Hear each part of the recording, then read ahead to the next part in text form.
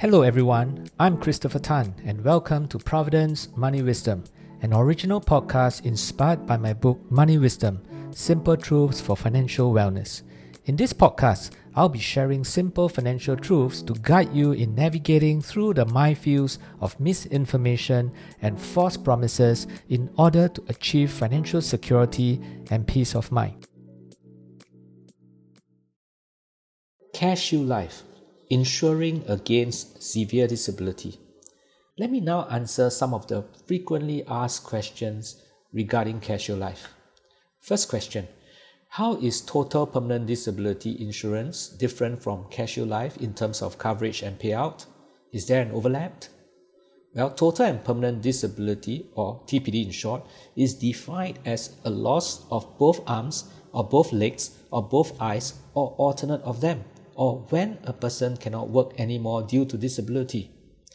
TPD insurance provides a lump sum benefit for medium to long-term financial assistance in the event of total and permanent disability which prevents the insured person from working.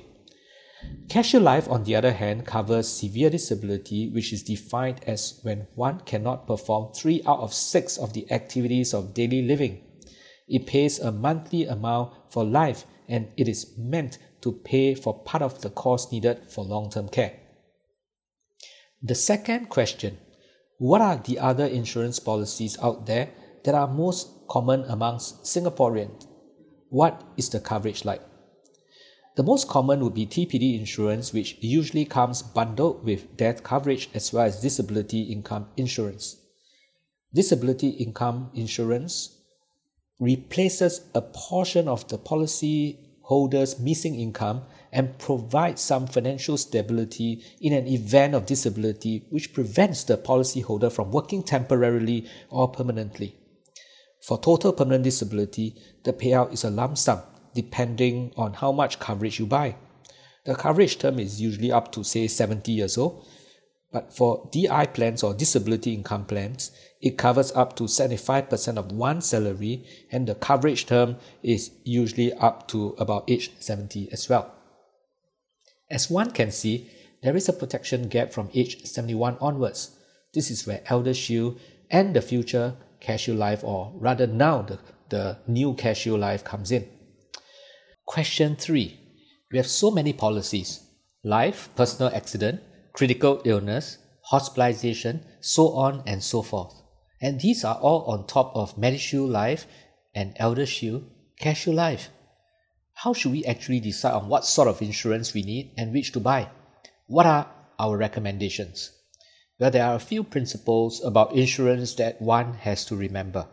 Firstly, the primary purpose of insurance is for protection, not savings or investment. So remember that. Secondly, first buy those insurance that will most likely affect your financial situation now. And thirdly, buy as much insurance you need, but pay as little premiums as you can. With these 3 principles, this is the priority of needs. Firstly, buy hospital plan for the whole family, first with MediShield Life, and upgrade to integrated shield plan if you have the budget. Next, buy death coverage, which usually comes with total and permanent disability coverage for all income earners at home. This is for replacement of income upon the death of the income earners. Thirdly, buy critical illness coverage for all income earners at home. This is for the replacement of income upon diagnosis of critical illness, rendering the income earner unable to work. And next, have at least CareShield Life and upgrade to the supplement if you have the budget before buying disability income insurance if you have the budget. But how does one pay as little as you can?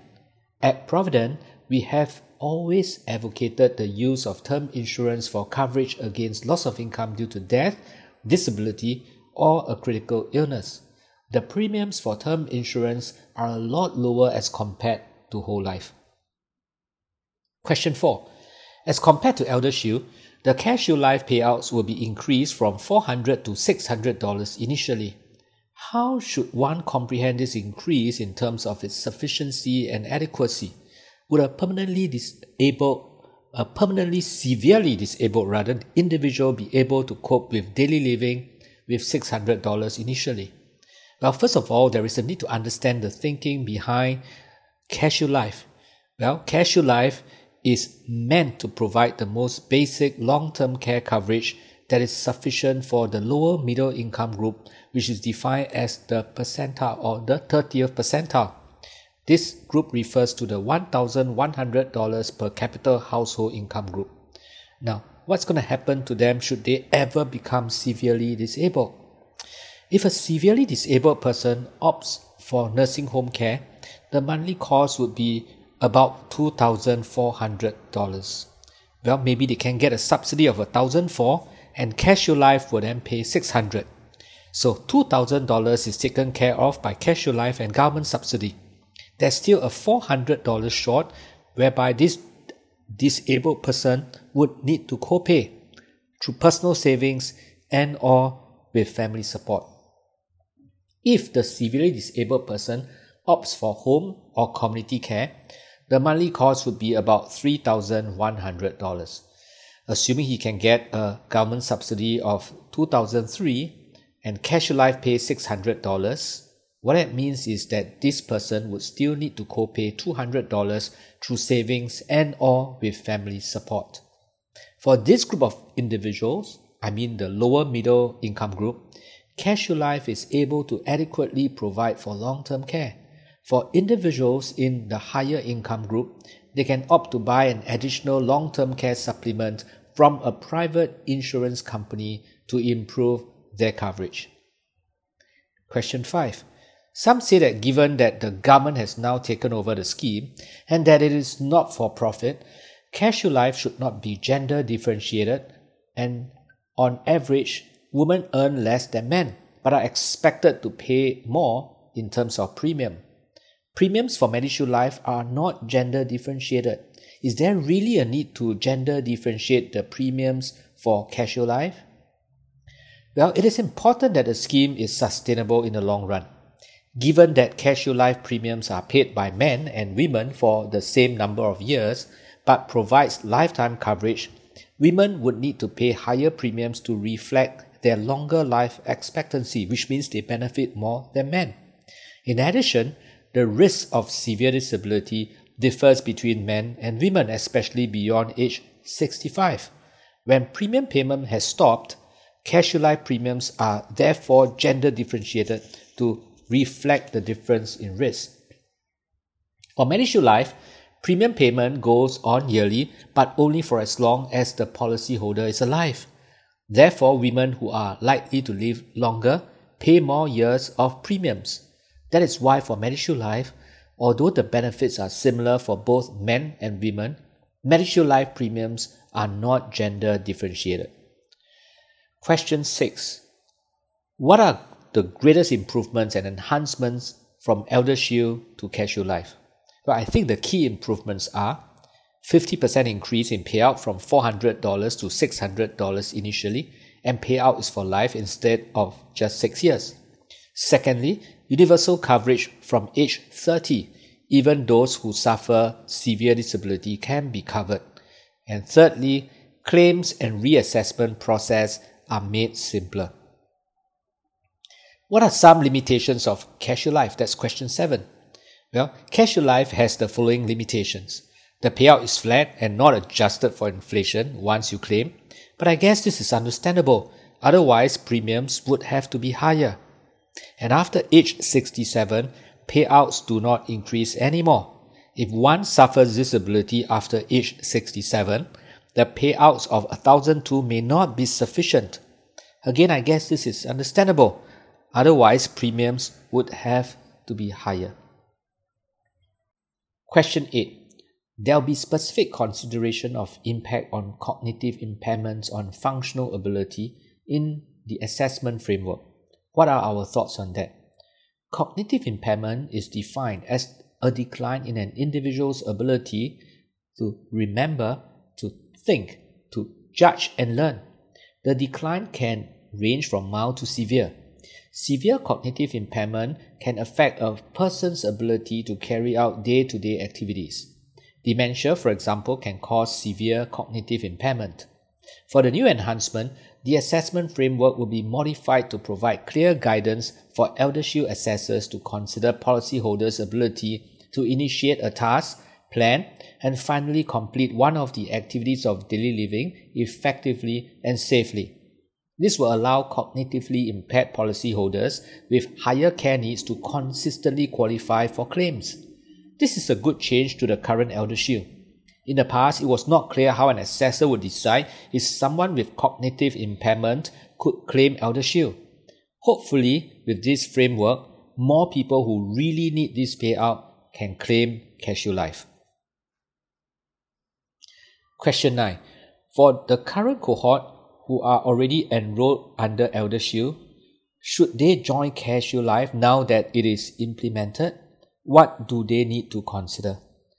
Now, with the enhanced CareShield Life being launched, it is definitely a better plan than ElderShield.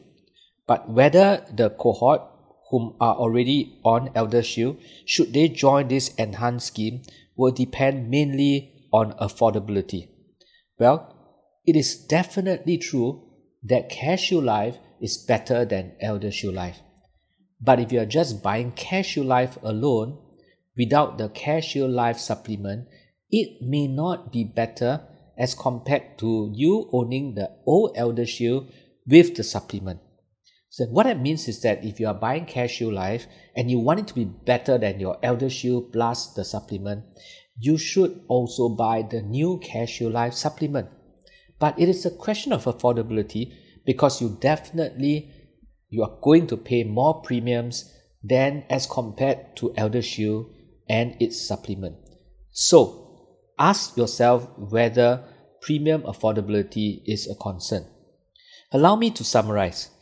The details on CareShield Life has been rolled out over the past few months, and as I mentioned, we now know that CareShield Life is definitely a better plan as compared to ElderShield. CareShield Life plus its supplement is definitely more superior than ElderShield plus its supplement. Whether you should convert is really a case of affordability. So if you are able to afford the higher premiums, I would definitely suggest that you go for CareShield Life because it gives you much better coverage in terms of the monthly payouts, and it covers you for as long as you are severely disabled.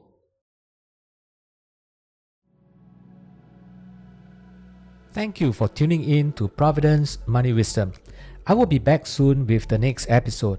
For more information on my book or Providence services, kindly visit provident.com. I'll see you the next time.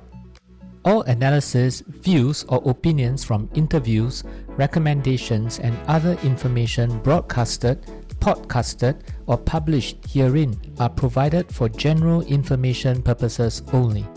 Information expressed does not take into account any specific situation, particular needs or objectives, and should not be construed as specific advice or a recommendation. Information has been obtained from sources that are deemed to be reliable, but their accuracy and completeness cannot be guaranteed. Always consult with a qualified investment, legal or tax professional before taking any action. Provident Limited does not accept any liability for any loss whatsoever arising from any use of the information broadcasted, podcasted, or published herein. All contents and information contained herein may not be copied or reproduced in whole or in part by any means without prior written consent of Provident Limited.